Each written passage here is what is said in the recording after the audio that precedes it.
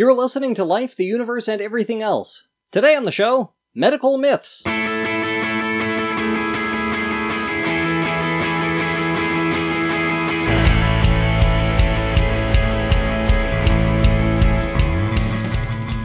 Life, the Universe, and Everything Else explores the intersection of science and society.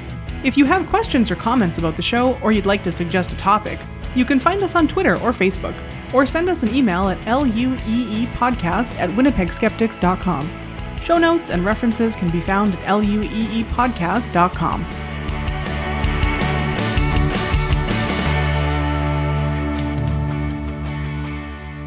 My name is Jem Newman, and with me today I have Lauren Bailey. Hello. Ashlyn Noble. Hello! And Laura Creek Newman. Hi there. Over the years, we've covered quite a few medical myths, including electromagnetic hypersensitivity, patent medicines, the efficacy of homeopathy, iridology, and chiropractic, and several aspects of forensic science that turned out to be bunk. Today, we're adding to that list. Content warning on today's episode, Lauren's segment covers some topics about death and dying, so you might want to skip that segment if that's going to cause you some trouble. And I'm going to be talking about the fact that sex happens. Today I'll be giving a primer on anthroposophic medicine. Lauren will be talking about the process of medicalization. Laura will be dispelling some myths about things that go in your mouth. Maybe we need a content warning for that one too. No. And we'll end the show with a lighthearted game about sexually transmitted infections. So let's get to it.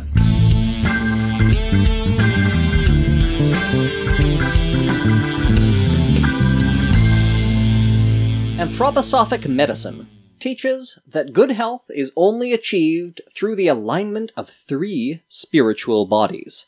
The etheric body, that's an individual's life force, the astral body, the higher forces of the soul, and the I, or the divine spark that separates humans from subhumans. The I, like the letter I, or EYE? The letter I. What? The self. I. Yeah.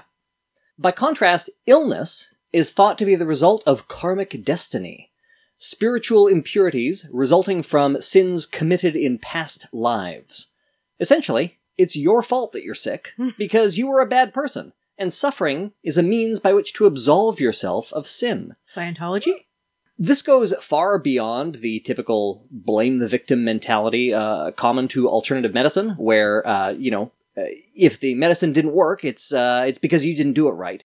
Because anthroposophic medicine maintains that medical treatment can actually harm the patient by interfering with their karmic healing.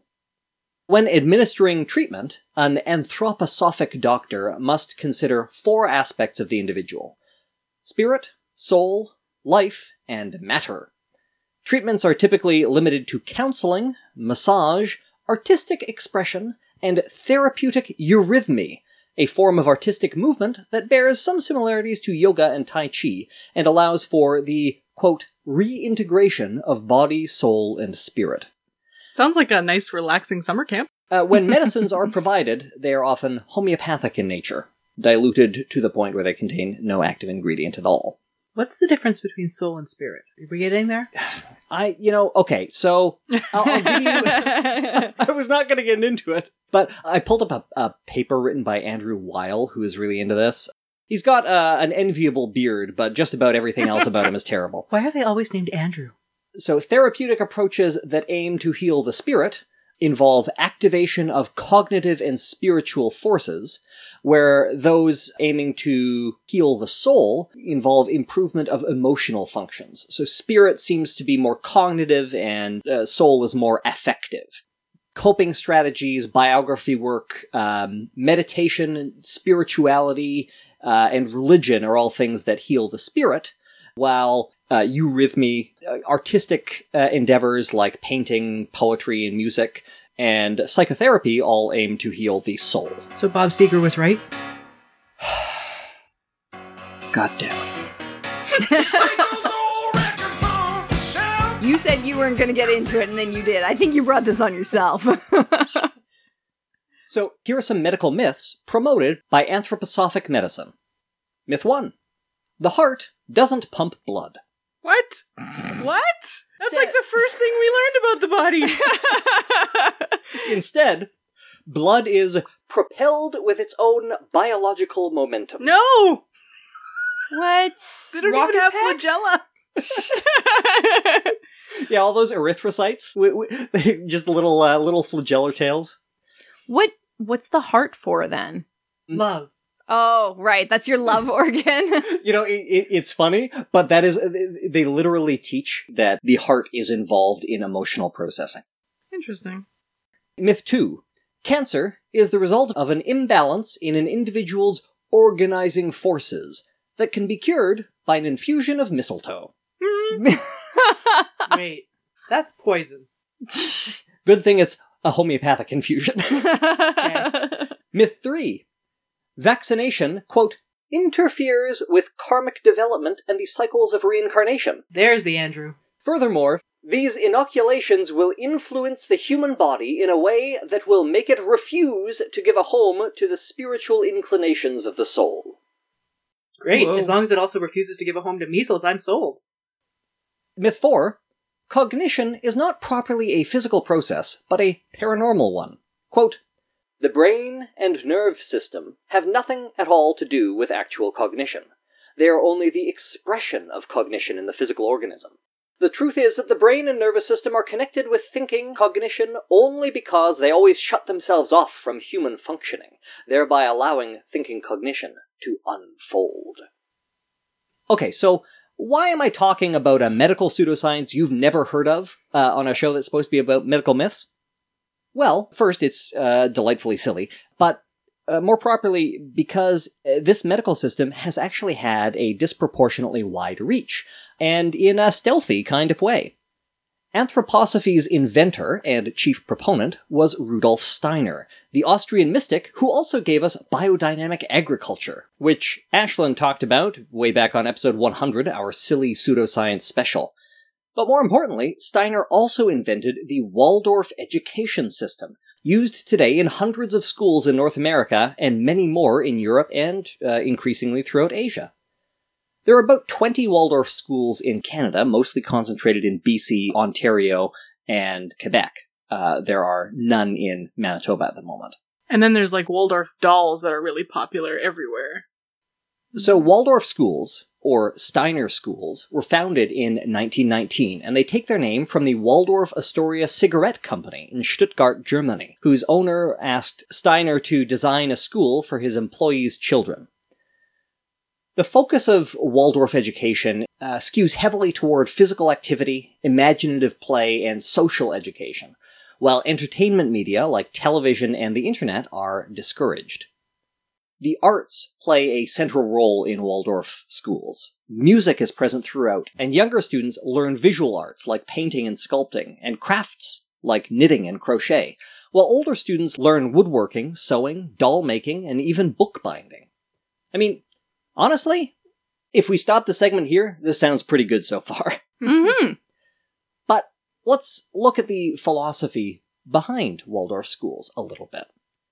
Steiner was insistent that reading and writing, along with other more formal academic pursuits, were not to be introduced until students were about 7 years old, believing that abstract intellectual activity could adversely affect a child's development if introduced too early.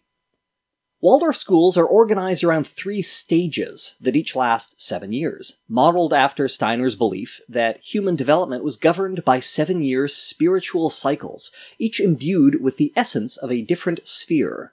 Children up to 7 years of age were influenced by the moon, while Mercury held sway between 7 and 14 years, and Venus governed 14 to 21-year-olds. This is wild. Well, I want to know where the sun comes in, because usually if you have one stage that's the moon, you don't then go to the planets? Who knows?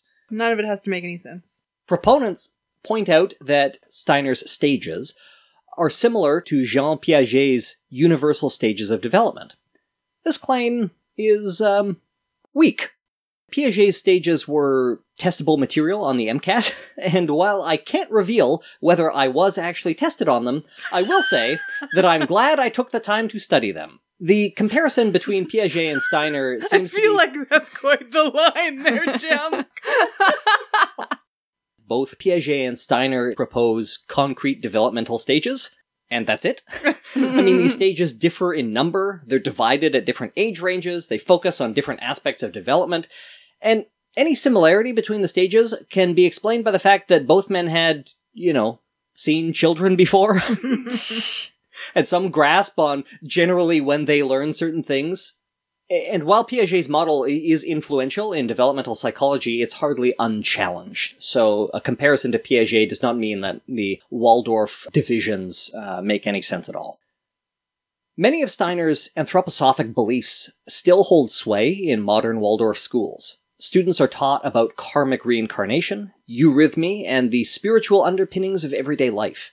In early years, teachers are encouraged to classify students based on the classical 4 temperaments and adjust their instruction according to Steiner's beliefs that, quote, cholerics are risk-takers, phlegmatics take things calmly, melancholics are sensitive and introverted, and sanguines take things lightly. Wow. You may notice I haven't mentioned science education yet. Perhaps surprisingly, when tested on mathematical ability and their understanding of the process of scientific inquiry, students of Waldorf schools tend to do quite well against matched controls from other schools. Waldorf schools focus on observational inquiry-based learning that, at least theoretically, aligns well with the methods of science. However, a study conducted by California State University outlined several pseudoscientific theories that pervaded the Waldorf education system, concluding that the curriculum was steeped in magical thinking. When we get into the specific findings of science, things start to go off the rails. Some theories that are promoted in American Waldorf schools include various 19th century ideas about the lost continents of Lemuria and Atlantis. Oh boy. Still? That the four kingdoms of nature are mineral, plant, animal, and man, and that animals, at least in some cases, evolved from humans. Whoa. Oh my goodness. And that human beings are incarnated into, quote, soul qualities that manifested themselves into various animal forms. So this goes far beyond the kind of factual inaccuracy that can be corrected by issuing some textbook errata. It betrays a completely unscientific approach to knowledge, which makes sense, since Steiner's esoteric anthroposophic belief system is itself one of many responses to Enlightenment rationalism. Noah Berlatsky, a media critic whose son attends a Waldorf school, reports that he has frequent arguments with his son about whether gnomes exist, because apparently his teachers are quite insistent that they do. I feel like this still belongs on a show about different education systems rather than medical myths, though, Jem. So it's easy to laugh off gnomes and Lemurians, but these beliefs can take us to some pretty grim places.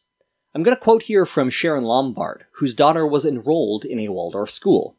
When I learned that black and brown crayons were not permitted in the kindergartens, I asked my daughter's teacher how it would be possible for African Americans to draw themselves. The teacher told me that she would show the child how to smudge their color from an assortment of other colors. I remarked that it seemed racist. What was going on? I later learned from reading Steiner that black is the spiritual image of the lifeless, and that dark skin is a sign of spiritual inferiority. Indeed, Steiner believed that people of color could, through good karmic works, be reincarnated as members of the higher races. Ugh. Waldorf schools, getting back to medicine, are common sites of outbreaks of vaccine-preventable illness, like measles and chickenpox. In fact, the government of the United Kingdom has classified them as high-risk populations. In accordance with Steiner's beliefs, vaccinations seem to be strongly discouraged, with Waldorf schools in regions where vaccines are not mandatory, or where exemptions are permitted. These schools report vaccination rates in the single digits. Wow. Lombard reported that her association with the Waldorf school and its philosophy began to erode her confidence in science-based medicine. When her daughter fell ill, the school connected her with an anthroposophic doctor. Quote, a seemingly gentle and caring man entered the small room and listened attentively as I tearfully disclosed my family's predicament. Our 9-year-old was gravely ill, depressed, and had lost a lot of weight because she refused to eat. The anthroposophic doctor made a diagnosis. My child had lost the will to live. He announced one of the potential cures: We were to give our daughter red, yellow, and orange crayons to color with. I looked at my husband in disbelief. When the doctor instructed us to make the sign of the flame out of aurum cream over my child's heart at bedtime, I was dumbfounded. After paying him his fee of $50, we left the school, and I turned to my husband and said with certainty, "We are in a real live cult." What year was this? That account was published in, I believe, 2004. That is scary. So is anthroposophic like human thinking? Is that the root of... What is sophic? It's not sapphic. Yeah.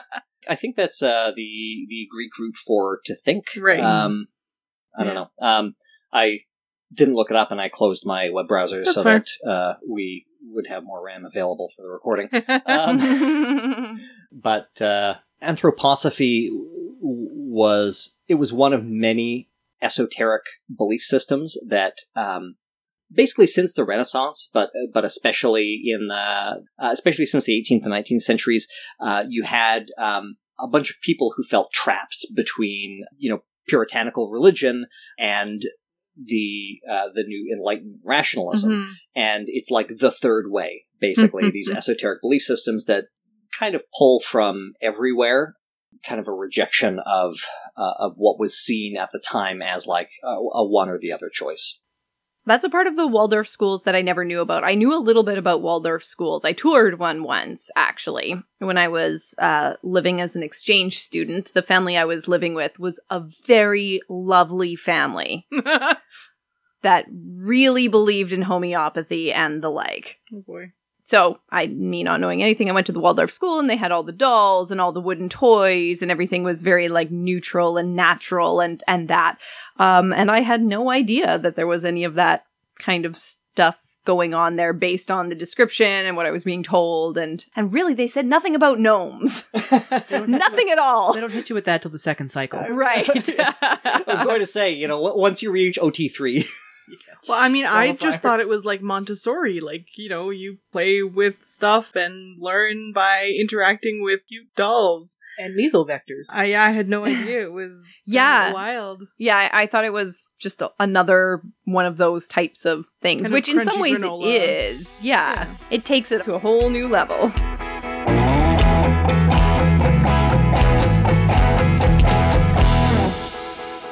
From its creation in the 1880s through the 1920s, Listerine as a product had an identity crisis. There's a boom statement right there. Consumers were told it could be used for all sorts of things: a pre-surgical body wash, a floor scrub, a gonorrhea treatment, and a dental germificant. Then the owners of the company came across a long-disused Latin word, halitosis. And as everyone knows, quid Latin dictum sit altum vitator, or in this case, quid Latin dictum sit altum medicinae.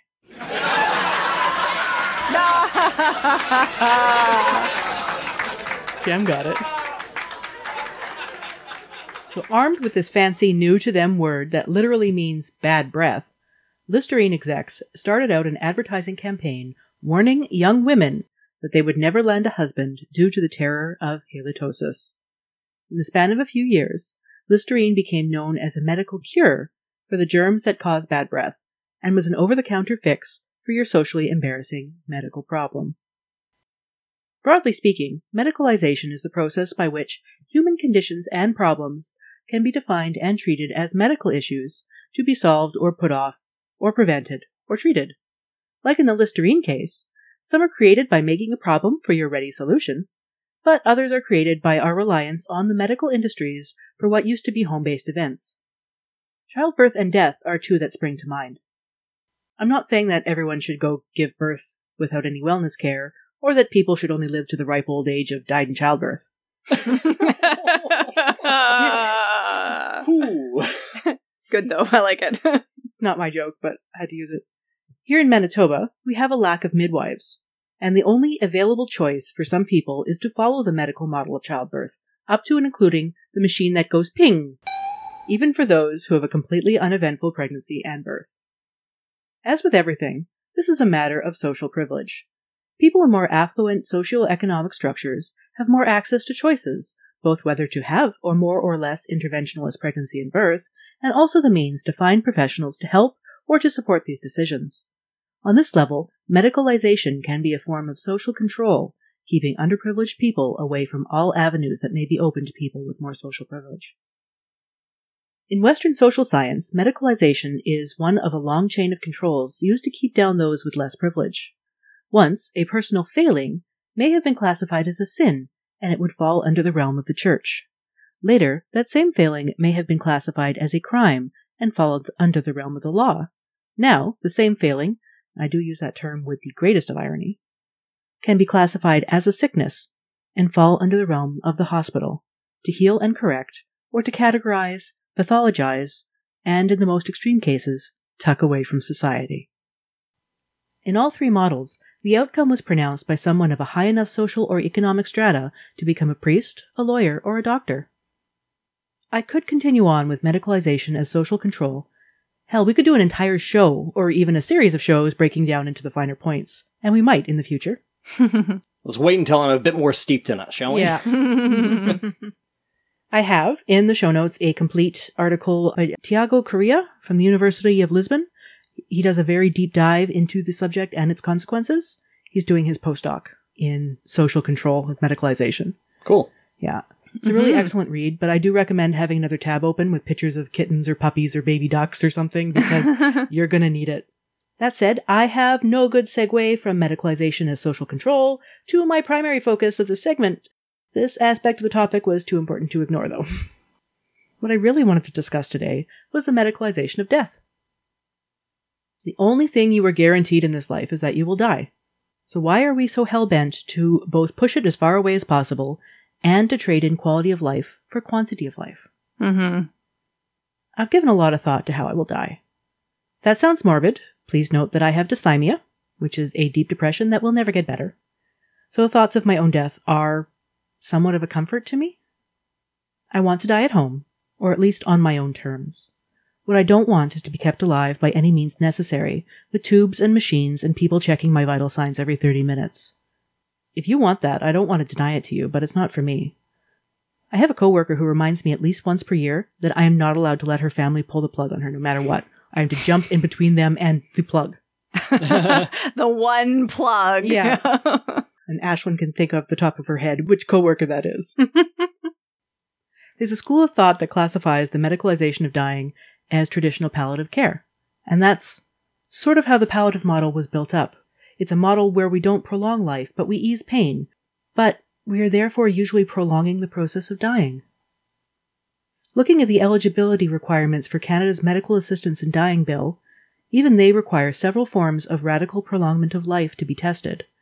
To finally be eligible, a person must meet these criteria: have a serious and incurable illness, disease, or disability, be in an advanced state of irreversible decline in capability, endure physical and psychological suffering that is intolerable, and their natural death has become reasonably foreseeable.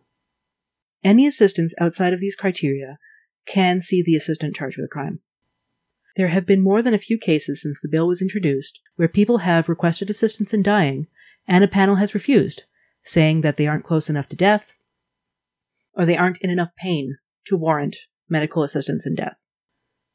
That is a bureaucratic medical decision made by doctors and hospital administrators who may not even be familiar with the person or their particular case. Not every person follows a prescriptive path towards death, and everyone should have a say when they are ready to go. Well, that idea of the panel, too, that opens up that huge bucket of worms of medical bias against who can feel what kind of pain when and what not. And so some people are probably far more likely to get approved than other people are. Amazingly. Yeah. Who would have thought? Bioethicist Howard Brody asserts that several healthcare professionals believe in a rescue fantasy, where they imagine themselves able to snatch a patient back from the brink of death and restore them to full health. Nothing in that fantasy is based on a harm reduction model.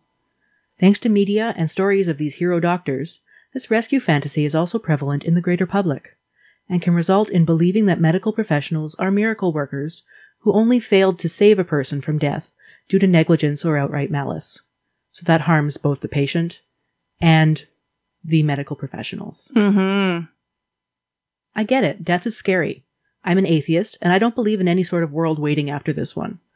For some people, the thought of not being is the most frightening thing that they can picture.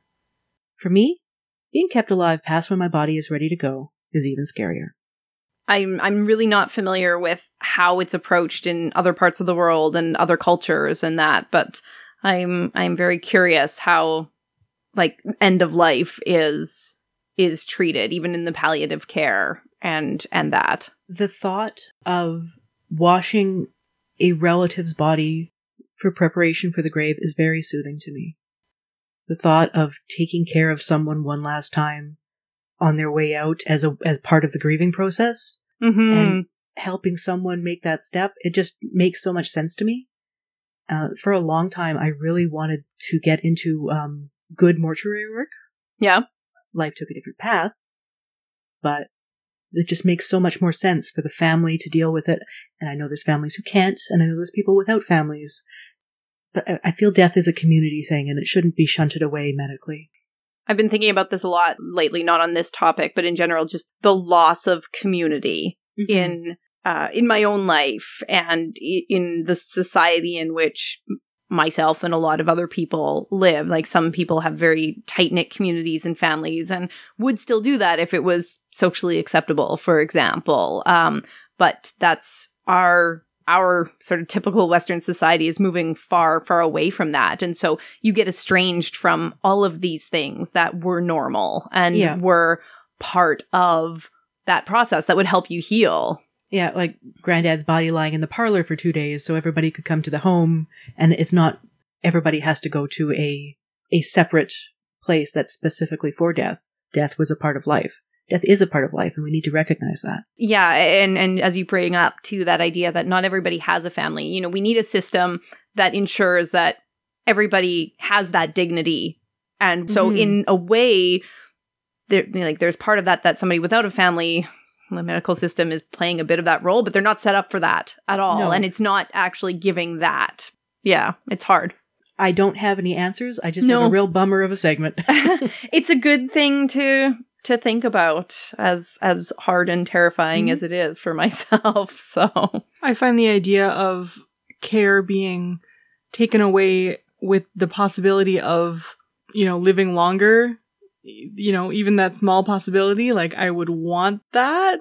But I also am familiar with like reading accounts from nurses and health professionals who say like the lengths we go to for people are ridiculous, and you know they would never want that for themselves. So I sort of teeter on the edge there. Yeah, that hero fantasy where people are like, I can bring him back, just keep pushing, and then you end up with somebody who's in a lot more pain, and maybe they're back, but all of their ribs are broken, and how long are they lasting? There were some stats that I didn't put in my segment about how long people live in end-of-life situations after heroic measures, and it's not long enough for me to make that a choice.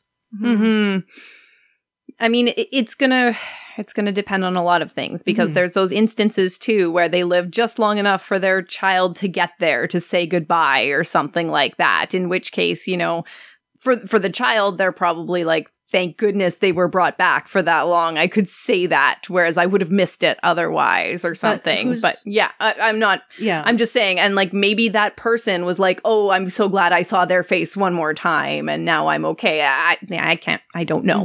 And we can't ask them, unfortunately. Yeah. But how often does that really happen, right? Like that's that sort of Hollywood corner case that we all think is the reality, just like, you know, what we think of as all sorts of different things, but it's not what happens in most cases. Yeah, it's a big, uncomfortable topic, and we should talk about it more. Not just saying on the podcast, I'm saying as a society. Yeah. I'd like to think that in the end I would take the advice of whatever healthcare professional was there, and I think I would find it much easier to stop such measures on someone else rather than when I think about it being me. And I'm the opposite, but like, oh yeah, you could never pull the plug on me. Never happen. Unless it was your choice. And that's why we have a clear directive, and we've already set up like wills and living wills. Yep. Today is my parents' 40th wedding anniversary. And as a anniversary gift, they're finally putting their wills together. You've never had them? Yikes. Wow. Joan, I know you're listening. Congratulations on putting your wills together. Oh, boy. We should update ours. It's not on there yet. Oh, yeah. Okay. I'm curious, have you read any Becky Chambers? I have not. She has a trilogy called the Wayfarers Trilogy. It's a science fiction set in, relatively far future. The first book is called The Long Way to a Small Angry Planet. Mm-hmm. Nice. And the first book focuses on a plot, whereas the second is really focused on character, and the third seems to focus predominantly on a sense of place, building a setting, which is interesting. And I don't know if that's just something I'm reading into it or if that was intentional. But Sounds like writing exercises. yeah, it kind of does. But I love all of the books, and they read quite differently. But in the third one of the main characters is a kind of a death caretaker on kind of a generation ship. Cool. Basically. And it addresses, I think, a lot of the things that you're talking about. So I'd recommend those books. Good. I will have to take a look.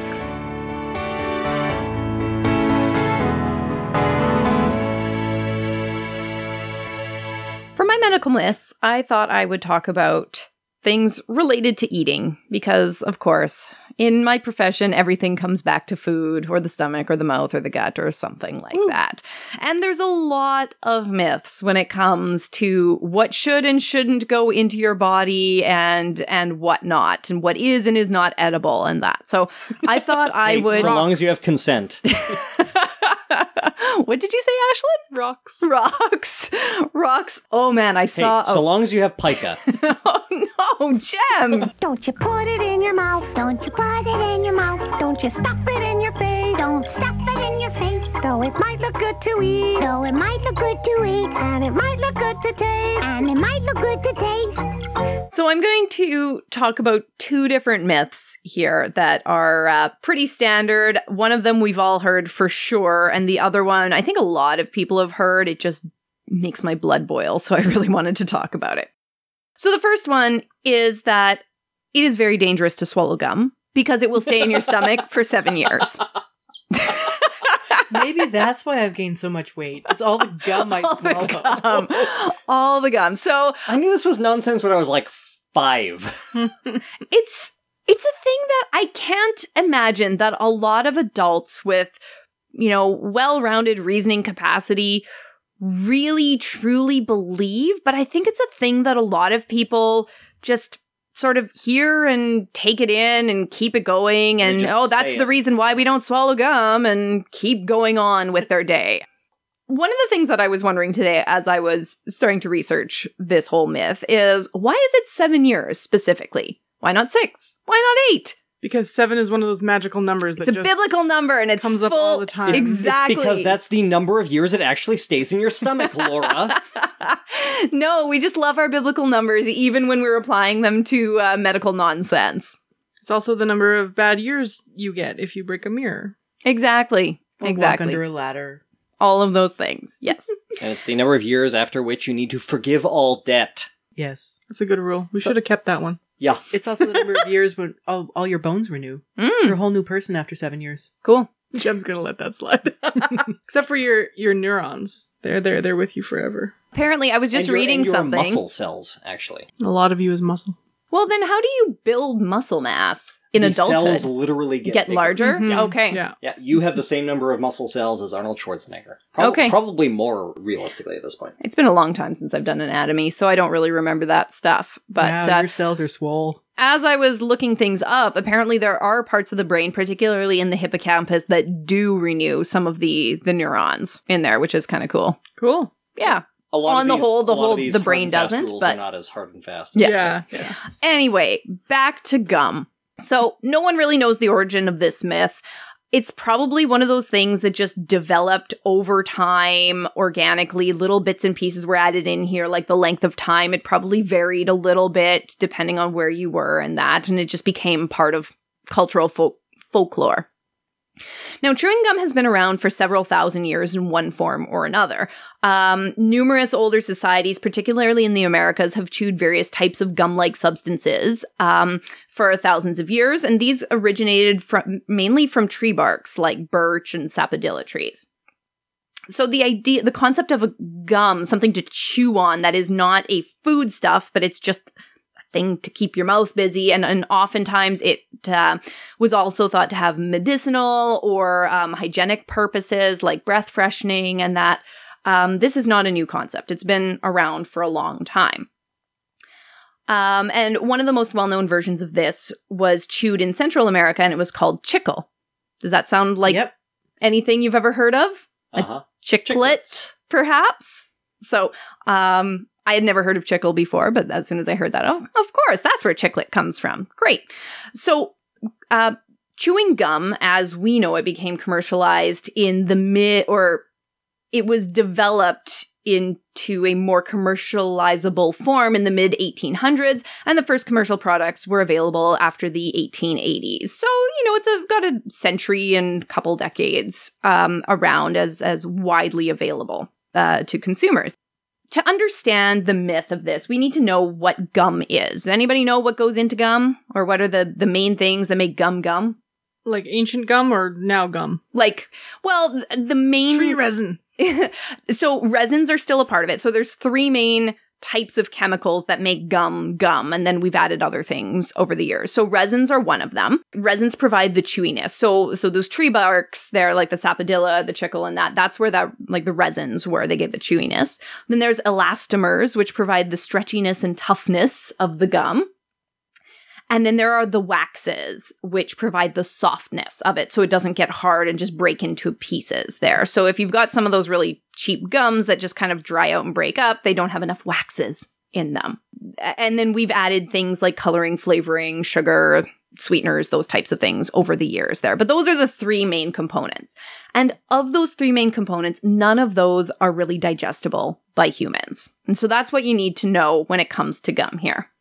Thinking on that, if things aren't digestible, there's always that question for people who aren't as familiar with anatomy or just don't spend a lot of time thinking about it. Well, what happens to things that aren't digestible? And there's always that question, well, could it get stuck? Right? And so that's where I think this myth really kind of grew out of. But when gastroenterologists are asked about this and write about this, the answer is very clear that gum doesn't stay in your stomach. Just like almost everything else that goes past your mouth and down your esophagus, it goes all the way through and comes out. The thing with gum is that because it's not digestible, it's really not changed all that much from the way that it went in. The shape's a little different, but it's pretty much the same. But it doesn't stay there. One paper I was reading, it was a gastroenterologist remarking that, in all the years I've been reading radiographs, I don't see the gum. I should see people full of gum all the time, and I am not seeing that if this myth was true. So because gum is not that well digestible, they say that it could take a little bit longer than some of your other foodstuffs to pass through the gut. So that's kind of reasonable. So instead of a few hours, maybe it's a couple of days, something like that. But so long as you're chewing your standard amount of gum, and if you swallow it, it should be fine. It shouldn't be an issue there. So my theory with this is that when gum became more popular and people started chewing a lot of it, there was this fear with it, and it got linked with Bezoars. Are you guys familiar with Bezoars? Yeah. Yes. Yep. So I just love that word. It is so funky looking, and it's so different than most of our other words, and so it just draws me to it. So for anybody who isn't familiar, Bezoars are basically a buildup of material that becomes too large to pass through the GI tract. You ever unclogged a drain? Yeah. That's essentially it. Don't eat it. They are primarily in the stomach because that has the most holding capacity, but they can occur in other parts of the GI tract as well. So they're not solely in the stomach. There's lots of different types of Bezoars. They can be both organic and inorganic. So there's phytobezoars. These are the most common. And basically this is made of plant materials there. It could be seeds, shells, skins, pits, just large pieces of the plant. This accounts for about 40% of them, and they generally happen pretty quickly there. Are you talking particularly about bezoars in humans or Yes, in I'm talking ruminants? in humans I know here. they're more common in ruminants. As far as I know, cows aren't chewing Wrigley's, so I think we're okay with this myth. But which ones can cure all poisons? None, although apparently some of the types of mineral-based bezoars can help absorb arsenic out of the body or something because of a mineral exchange that happens. Whoa. I read that very briefly. I don't remember which paper, but apparently, so in a couple of cases, maybe it might work, but I don't recommend you just going and finding a random bezoar and being like, this will cure my arsenic poisoning. It won't. So the reason Ashlyn brings that up is because bezoars were traditionally thought to be cures for poison. In fact, the word bezoar in English has come to mean that in some contexts. Yeah. But there are generally a medical problem that does need to be dealt with. There are some side effects. If they get large enough, they can cause gastrointestinal obstruction. They can cause ulceration, perforation, bleeding. You know, there's lots of things. It's generally bad. Total side note. There's this one type of bezoar called a Diospyrobezoar that is one of the biggest or one of the most common types of phytobezoars, and it is due to the excessive consumption of unripe persimmon fruits. Weird. So it's specifically this type of fruit, and it's because unripe persimmons have a high concentration of tannins that fuse together that make it indigestible in the stomach. And so they will frequently see breakouts in areas where people have been eating a lot of these unripe persimmons there. I just thought it was really cool that it's just this one type. So phytobezoars are some of the most common. The next most common, or the ones that a lot of people might think of when they think of human bezoars, are trichobezoars, which are made of hair. Yes, everybody can stop pulling their hair now. It's generally due to the person chewing and consuming their own hair. These tend to develop over a long period of time, and they're actually pretty difficult to treat and get rid of. They usually require surgery, so they're pretty bad. And this whole condition is usually linked with some psychiatric conditions and disorders for people. Unless you're a cat. Humans. We're talking humans. There's other types of bezoars, lactobezoar, pharmacobezoars, and then bezoars made of foreign, completely inedible materials like paper, styrofoam, things like that as Like well. a wasp's nest. Ugh. Ooh. Yeah. No. Bezoars are quite uncommon, though. This is what we need to keep in mind. You know, a long time ago, they might have been a lot more common, especially when we had to forage for a lot more food and we had a lot more illnesses that we didn't have treatments for and things like that. But they're not common right now. They are a little bit more likely in people who have GI anatomy changes or like gastrointestinal illnesses, or like I said, some of those different psychiatric illnesses or conditions and that as well. But Or eat persimmons. or people who eat a lot of indigestible foods. But they're really not that common. So my guess here is that the whole gum thing linked in with this known buildup of materials in the stomach, and so we got this idea with it. And then the fact that we knew it was indigestible, somehow those two things just meshed together. So there have been a couple of case reports where chewing gum has in fact contributed to bezoar formation, or pseudo-bezoar formation. Well, it just holds everything together. Right. So basically what happened, in a couple of the case reports, they found that in one case, the person had consumed a very large amount of sunflower seeds, including the shells, as well as a big wad of gum. And so the shells got stuck in the gum and it became like a porcupine-like thing. So, no, gum can't stay in your stomach for 7 years. If you had a huge amount of gum in a very short period of time and you swallowed all of it, I guess there could be a risk that you could cause, a blockage with that because it's just too much for your stomach to handle at once, especially if you had it with persimmons and sunflower seeds. Don't do that. So once in a while, you should switch to chocolate bars to try and get the golden ticket? There you go. Okay. But no, gum will not stay in your stomach for 7 years. The next one that I hear all the time, because I'm a dietitian and I work in diabetes, is that people with diabetes can't eat carrots because they're too high in sugar. Yeah. Heard this, yeah. All the freaking time. I am amazed. Carrots specifically. It is another one of those Taste things. sweet, I guess. Yes. So it got it, just like the gum thing, it got into the mythos, and people, this is the kind of thing I heard this, I think, even when my dad got diagnosed, which is more than 20 years ago, or about 20 years ago now. And even then, I'm pretty sure it was sort of old and outdated because that's what the science says. But even still, I'll be meeting people not too long ago and recently diagnosed, and they've heard that. They've looked it up on the internet and found it. I'm like, damn it, internet. I mean, we love you, internet. Please keep listening. So I want to take a stab at this because this one drives me bananas. I will constantly can't eat carrots. That's wild. All the time, I'll mention different vegetables. Oh, I can't have carrots. They're too high in sugar. But as soon as I tell them, well, corn is a grain, it's high in carbs, they look at me dumbfounded. They have never heard this information before. But carrots are the thing that they cannot have. So, where does this come from? Sort of like Jem said, carrots do have a bit of a sweet taste, particularly when we cook them. So we infer that they're high in sugar, right? Maybe there, like I said, some old information got out there, maybe some older carbohydrate measures like nutrient database tables or something like that. Now, they do have a glycemic index of 71, which is high, and I'm going to get to that in a minute. And when you compare carrots to other vegetables, especially leafy green vegetables like lettuce or spinach or something, they do have more carbohydrates than those vegetables. So they have more carbs than the almost no carb vegetables. I want to get back to the glycemic index. Now, for anybody who's not familiar with this, the glycemic index is a measure of how much a specific portion of carbohydrates from a specific food will raise a person's blood sugar. And foods are then ranked on a table from lowest glycemic index, means it almost doesn't raise their blood sugar, to highest, means it raises it very, very quickly. The references are usually white bread or sugar, or, well, not sucrose, but glucose, depending on which table you're looking at. So glycemic index, what it does is it gives us an idea of how quickly certain carbohydrate foods will affect our blood sugar. Foods that have no carbohydrates are not on these tables, and that's another issue that I'll get to.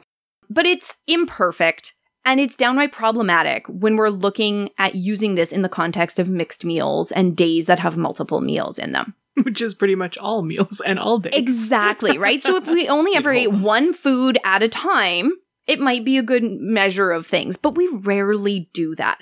And also, we're looking at foods that are matched for the amount of carbohydrate in them. So the portions of foods vary wildly. Right. So for something like white bread, you'd be looking at about 3 slices of white bread for this to get that 50-gram portion. For carrots, for 15 grams of digestible carbs, you need to have 1.5 pounds. Jesus. I don't know about you, but most people are not eating 1.5 pounds of carrots at one sitting. I don't know, that peak of the market guy seemed pretty excited about those carrots. I see you like carrots. Me too. Carrot muffins, carrot cake, carrots all buttered up and dilly. How about you? It might happen occasionally, all right? But for most people in most meals, that's not a comparable portion. I don't think I've ever eaten 1.5 pounds of carrots at once. That is a lot of carrots. Sure is. You hungry? Yeah, you'd have to eat this in a short period of time. We're not even talking about grazing on it through an entire day. We're talking at one 20-minute sitting, you'd have to eat 1.5 pounds of carrots. That's wild. All right, so this is the thing that when people start touting the glycemic index, they don't think about how these things measure up. So yes, carrots have a glycemic index of 71 when you eat 1.5 pounds of them. When you eat a standard 1-cup serving, it's going to be a lot less because there are not 50 grams of carbs in them and there's fiber in it compared to other things like that.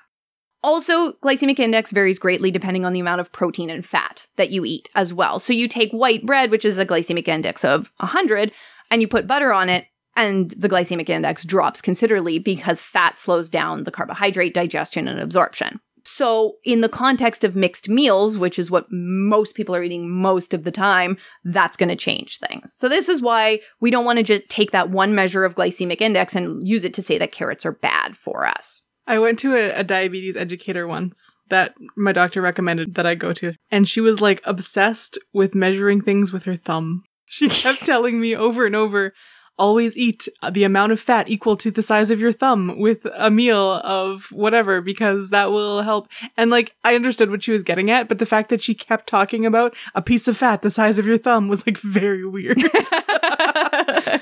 Yes. I mean, I guess it's something that everybody has on them all the time, pretty much, but It is. It's a standard measure. But yes. Yeah. I guess you're just not a thumb learner. We'll put it that way. Carrots are not the starchiest vegetables out there either. What is? There's a lot of other vegetables that are much higher in carbs that people don't think twice about. Okay. So for a cup of carrots, you're getting about 9 grams of carbs as well as 3 grams of fiber. But in context, 1 cup of potatoes has about 30 grams of carbs in it, and corn has 38 grams of carbs. Even beets, like the lovely borscht base that is so wonderful this time of year, those are about 18 grams of carbs, but 4 grams of fiber in them. Peas, this is another one. So when we talk to like your standard North American person, the vegetables that they will eat are like peas, corn, and carrots, right? Carrots are the one that are demonized. Corn, we know, is actively a grain and high in carbohydrates, not a vegetable at all. And peas bring 26 grams of carbs in them. Granted, they are high in fiber, somewhere between 8 and 10 grams per cup. So they're very high fiber, but still, that still puts them on the same field as about beets, not carrots. So carrots are the lowest carb vegetable of that group, and yet they're the most demonized. I just don't get it. It drives me bananas. So angry. Bananas? Yeah, how Very many starchy. carbs does About banana 30. have? Okay. Depending on the size of your banana. I do. We're talking Cavendish, right? Big Mike. I spread the gospel of corn is a grain whenever I can because it still cracks me up, like how angry you got about that time. Today we were talking about it with a friend. Excellent. I love it. I love it. Corn is a grain. We went to an all-you-can-eat corn dinner Ooh. the other night because our church has grown like fancy corn to sell to provide money for their refugee settlement program, which is pretty cool. So they were advertising it by having this all-you-can-eat corn thing. And a friend of ours messaged us afterwards, and she was also at the corn thing and was like, it was pretty good for a vegetable. And I was like, I'll have you know, it's a grain. Oh, that's awesome. I love it. Keep spreading the good word, Ashlyn. Corn is so good, though. Oh, it's delicious. Don't get me wrong. I love corn. It's a grain. You just gotta have it with that thumb-sized piece of butter. There you go. There you go. Now you've got it fixed. All right. So in conclusion, like all good essays written in the 7th grade, Therefore, hence, in summary, as I have made my points, In the introduction, I set out to prove. yes. So I want to make it clear that there's no food that is too high in sugar for people with diabetes to ever eat. I will say that portions are important in a lot of cases. There's a lot of individual things there, but there's nothing that's off the table.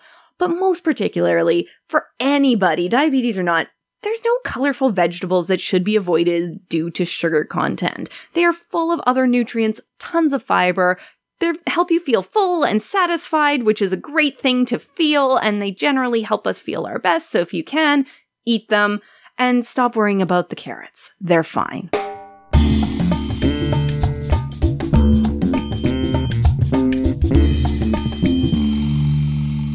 There are so many myths about sexually transmitted infections. We're going to cover a few of them in today's game. It's going to be very exciting. These are all true or false questions, so you all have a 50% chance of getting each one right. All right. People of any age are at equal risk of getting an STI. Lauren. false. Are we talking behavior matched? Or Yeah. I will actually say false as well. I'm going to say true. False. Of course, people of any age can contract STIs. However, in people with cervixes, which my phone wanted to autocorrect to crevices, which I found hilarious. Tomato, tomato. Yeah, I'm not sure whether it's supposed to be cervixes or cervixi. Cervices. It would be Cervices. I really love Don Quixote. Oh, that's terrible. Okay. In people with cervices, before 20 or so, it doesn't produce as much protective fluid. So actually, adolescents are at greater risk for STIs if they're having sex. And in addition, small tears in the vaginal wall are more common post-menopause due to a decrease in natural lubricants. So older folk are also at higher risk. Yeah, So- I was going to guess that older folk are at high risk. Yeah, I was Okay. surprised about the younger ones as well. So the myth that you sometimes see is I'm too young to get an STI or I'm too old to get an STI. But actually, those are the worst times. Yeah. Here's an easy one for you all. You can get STIs from oral sex. Jem. True. True. True. It is amazing how many people do not think that this is true. Really? It is, in fact, very true. There's a lower risk. It is less likely to contract an STI from oral sex than vaginal or anal sex, but it is still extremely possible, especially HSV, herpes simplex virus, which is herpes. I assume most of us have that, right? We'll find out later. The most commonly passed on through oral sex are herpes simplex, gonorrhea, and syphilis.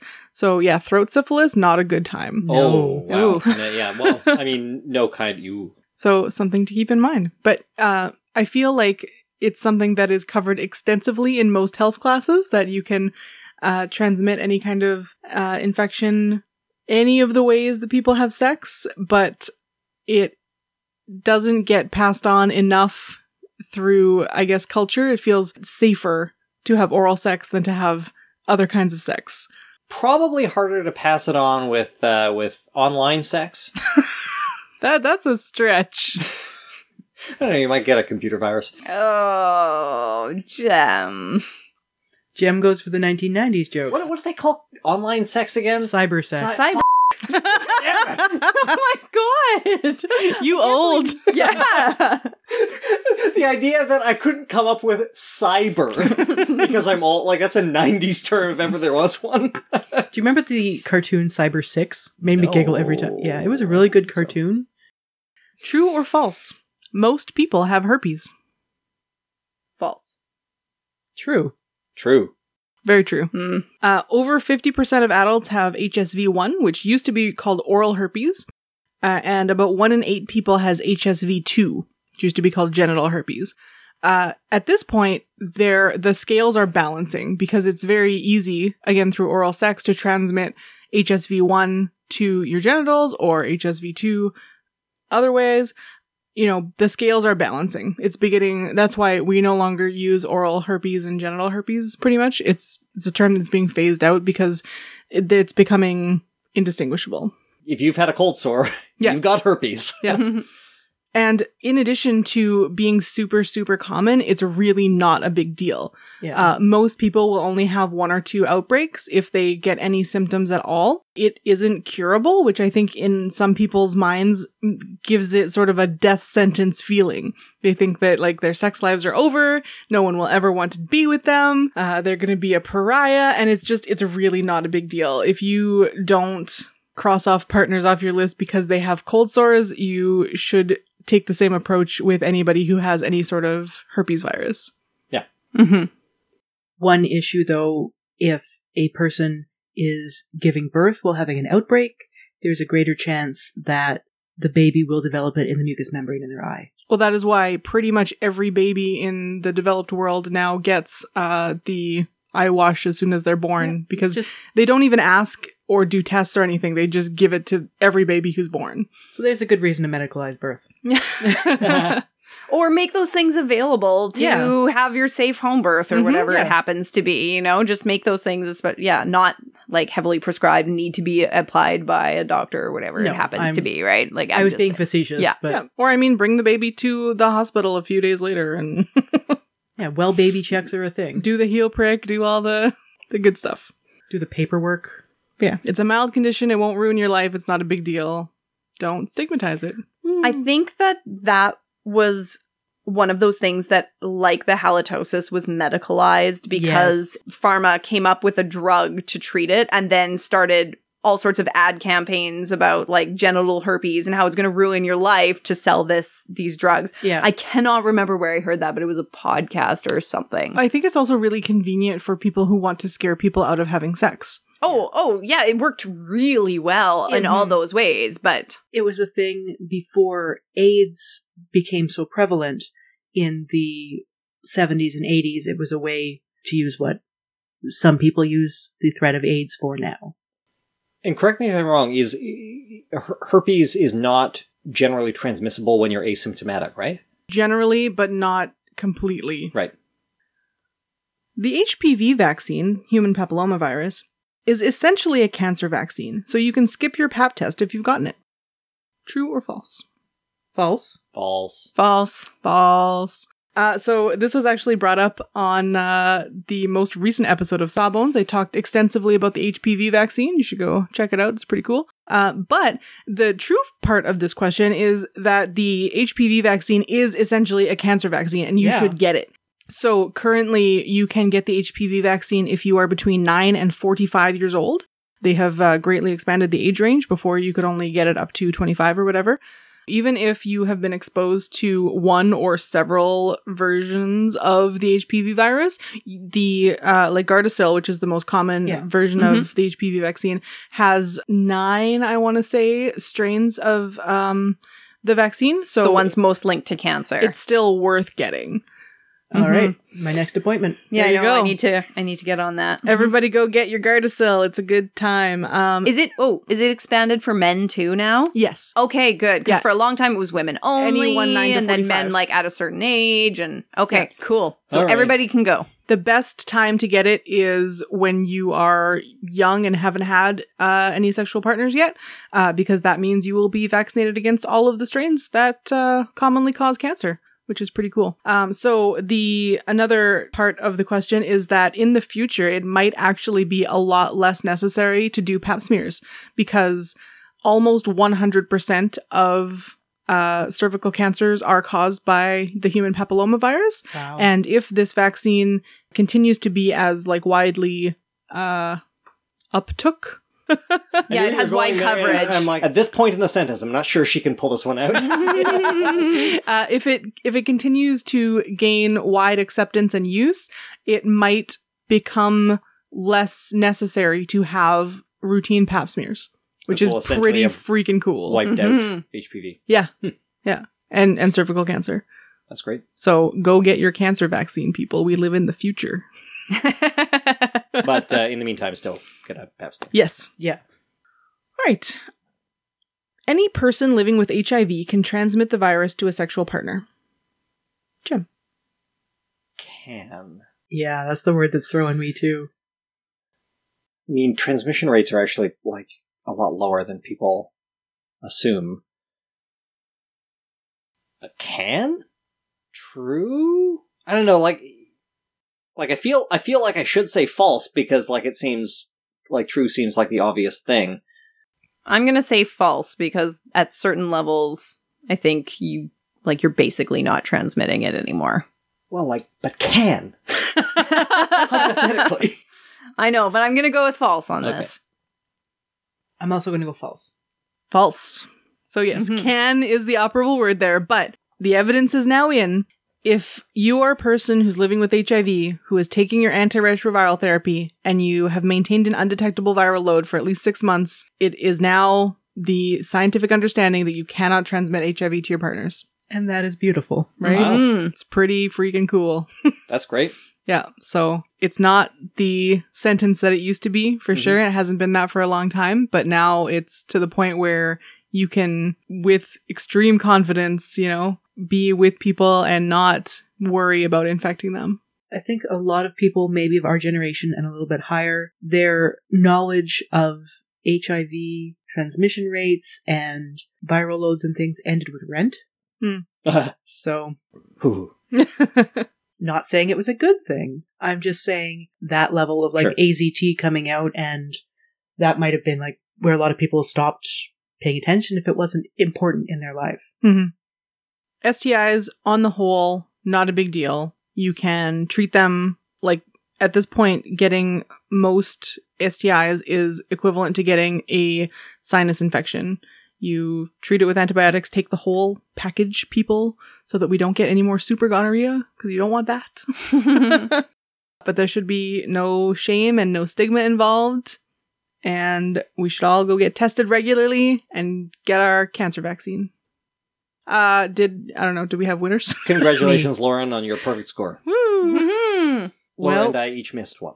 I would also like to say, as an owl educator our whole lives, If you have children in your life who need some really good comprehensive sex education, take them to your local Unitarian Universalist church. Or I believe the United Church of Christ also does OWL programming, because the program is super, super good. They will take kids from the surrounding neighborhoods, no problem. They want you and your children to learn about safer sex and relationships and all that good stuff. And it's a completely secular program. Yeah. Oh, yeah. And it's age appropriate levels all the way up from like age 4 to like age 70. So you're never too old to learn what's appropriate. Bring your kids, bring your grandparents. Make a day of it. Everybody needs to know about sex and death. There you go. Good days.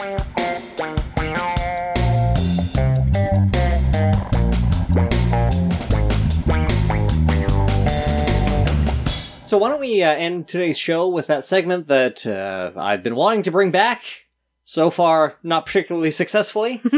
What have you all been reading or enjoying lately? Let's make Laura go first this time. No. She never has anything. I know, I never have the thing. Well, we were out at Gimli the other weekend, and where we were, there was no cell service. And all I had on my phone was more Sherry S. Tepper books. And I realized that I react to them differently when I was in my early 20s than when I now am in my late 30s.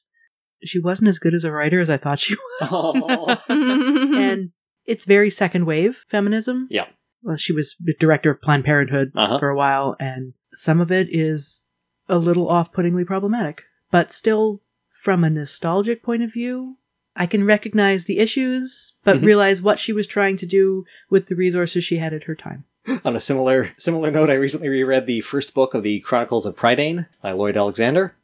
I would say it held up less well, probably, than Sherry Tepper. Oh boy, there is a lot of... I know it's a Bildungsroman.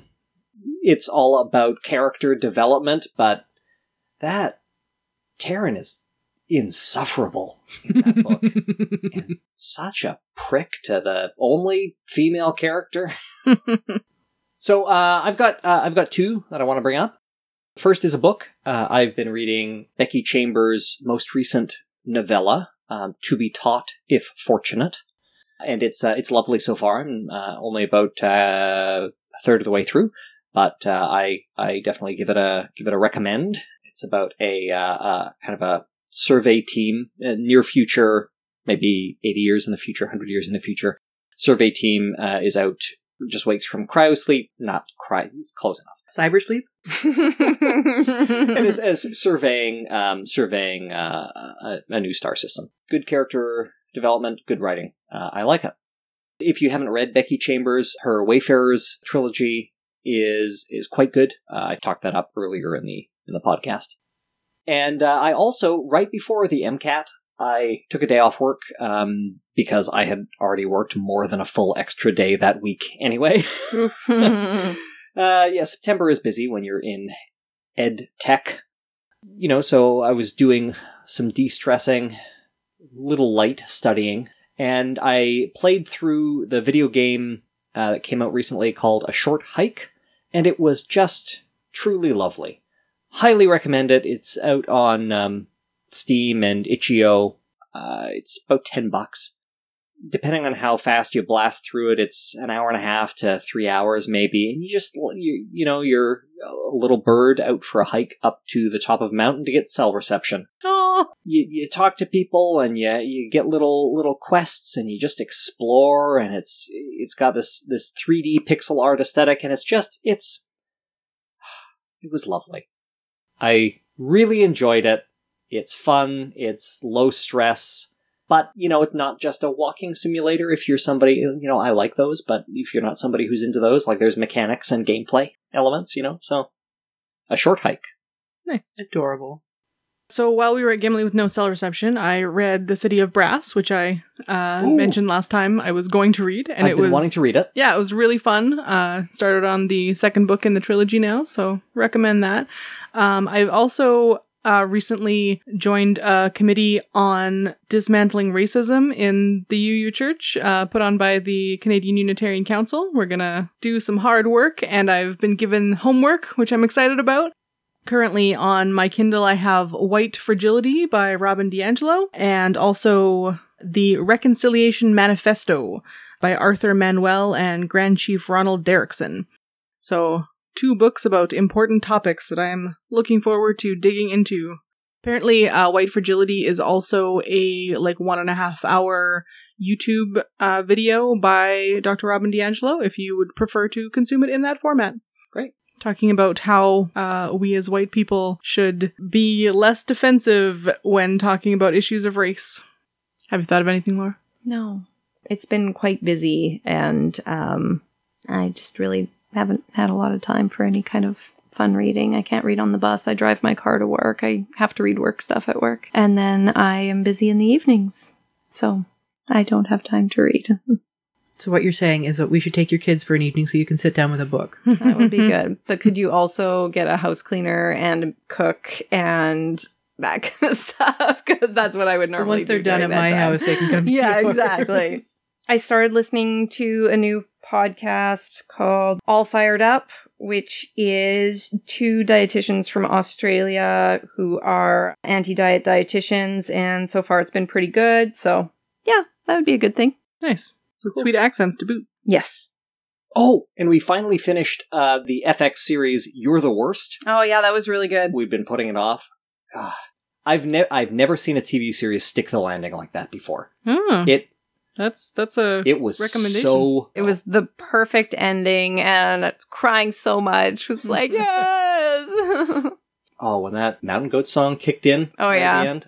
Oh, I started bawling. It's weird that you get so emotional over that song. Like, it makes me wonder. Jem, I've It's a never problem. listened to a Mountain Goat song in my life. He'll play it for you I later. know. Every time Jem talks about them, I'm like, I should probably... But no. What are we talking about next month, Ashlyn?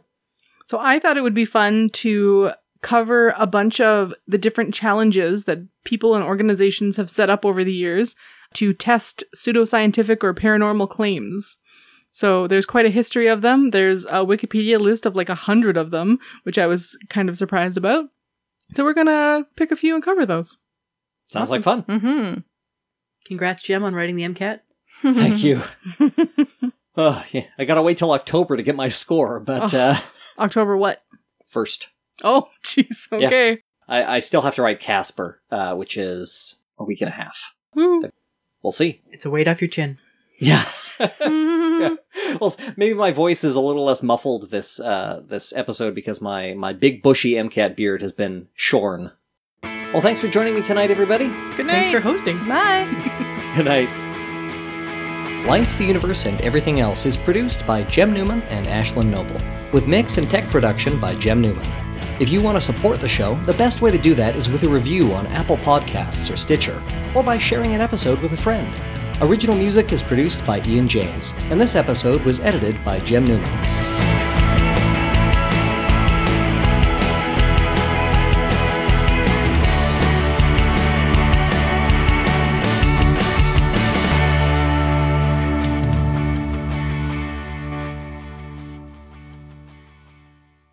Life.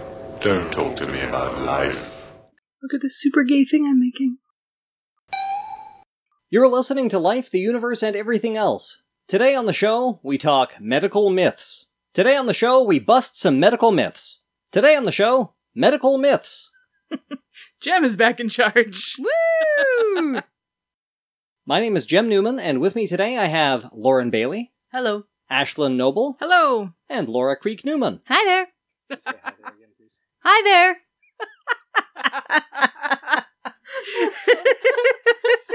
It was fine. Now do it in the Barbie voice. Hi there. That's the one I'm using. Hi, Ken. Want to go for a ride? My kids love that song. It is hilarious. It's terrible, but it's funny. We've covered several That's what we're using for you. We've covered several medical myths. We've covered several... Why do we even do this? To torture ourselves. So we can learn something new every month. And I'm going to be talking about the fact that sex happens. So, if you don't want your children exposed to such lies, get rid of them now.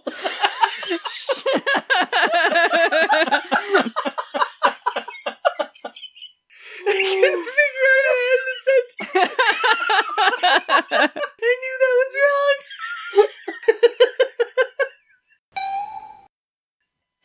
wrong. Anthroposophy. By anthroposophic medicine. Anthroposophic medicine? Anthroposophy? Oh, God. Anthroposophic medicine. Jem. Yeah, I think that's how you do it. Oh. Who gives a shit? Told you it was a bummer. That's okay, we got Ian's upbeat music to fade up right about now. We eat rock with almost every meal. Salt. So I'm one of those people who will always do the hard C in Latin. Mm-hmm. And I will usually do the W instead of the V as well, even though it sounds very silly and pretentious. Mm-hmm. And I applaud you for not doing that. Yep, I wasn't about to do it. Winnie Weedy Weechy. Winnie Weedy Weechy, Yeah. that's the one I know. It's generally due to the person chewing and consuming their own hair. These tend to develop over a long period of time, and they're actually pretty difficult to treat and get rid of. They usually require surgery, so they're pretty bad. I feel like Drano usually just cleans that right out. No, it doesn't. You complain all the time about how you put the drain cleaner down and it didn't get rid of the mat of hair, so whatever, Newman. It's always stuck on that plug thing. In one case, the person had consumed a very large amount of sunflower seeds, including the shells, Ugh. as well as a big wad of gum. And so the shells got stuck in the gum and it became like a porcupine-like thing. You Do eat it. the shells? Yeah. Ah, Yeah, that's how I always ate them. chunky. I don't want to spit stuff out, that's gross. Exactly. Yeah. By all rights, I should be totally horrified by sunflower seeds, but I love them. I also ate peanuts in the shell, too. I ate watermelon rind. Peanuts in the shell is quite dangerous, I think. Peanuts makes more sense to me than sunflower seeds. Like, the shells are so pointy and Yeah. hard. Yeah, they're sometimes. It unpleasant. hurts sometimes. Laura, So ridiculous.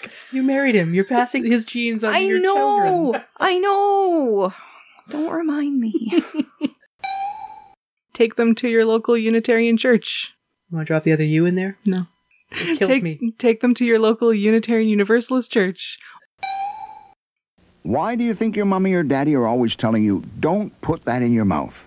Let's find out. Hi, kids. Why are we on television anyway? We're here to tell a little story about why you shouldn't put things into your mouth when you don't know what they are, and why you should never take anything a stranger tries to give you. Why not? Because if you ate somebody else's medicine, some bad food, or some poison, you could get very sick. Ugh! I don't want to be sick. And that's why before you eat anything, you should always ask someone you love if it's okay. Okay. I love you. Can I eat the guitar? No. Oh. But you can help me sing a song about eating things that don't belong inside you. Okay. I wasn't really hungry anyway. Well, wait, maybe a little bit. Okay, everybody. If you see something that you want to eat, before you do anything, remember this song. Don't you put it in your mouth. Don't you put it in your mouth. Don't you stuff it in your face. Don't stuff it in your face. Though it might look good to eat. Though it might look good to eat. And it might look good to taste. And it might look good to taste. You could get sick. Ick. Real quick. Ick. Real sick. Real ick. Don't you put it in your mouth. Till you ask someone you love. That's right, sis. If it's okay to eat. If it's okay to eat. Like a muffin or a beet. Like a muffin or a beet. If you don't know just what it is. Remember, boys and girls. Don't put it in your mouth. Hey, what am I doing? I don't even like beets. Then don't put it in your mouth. Bye-bye, everyone.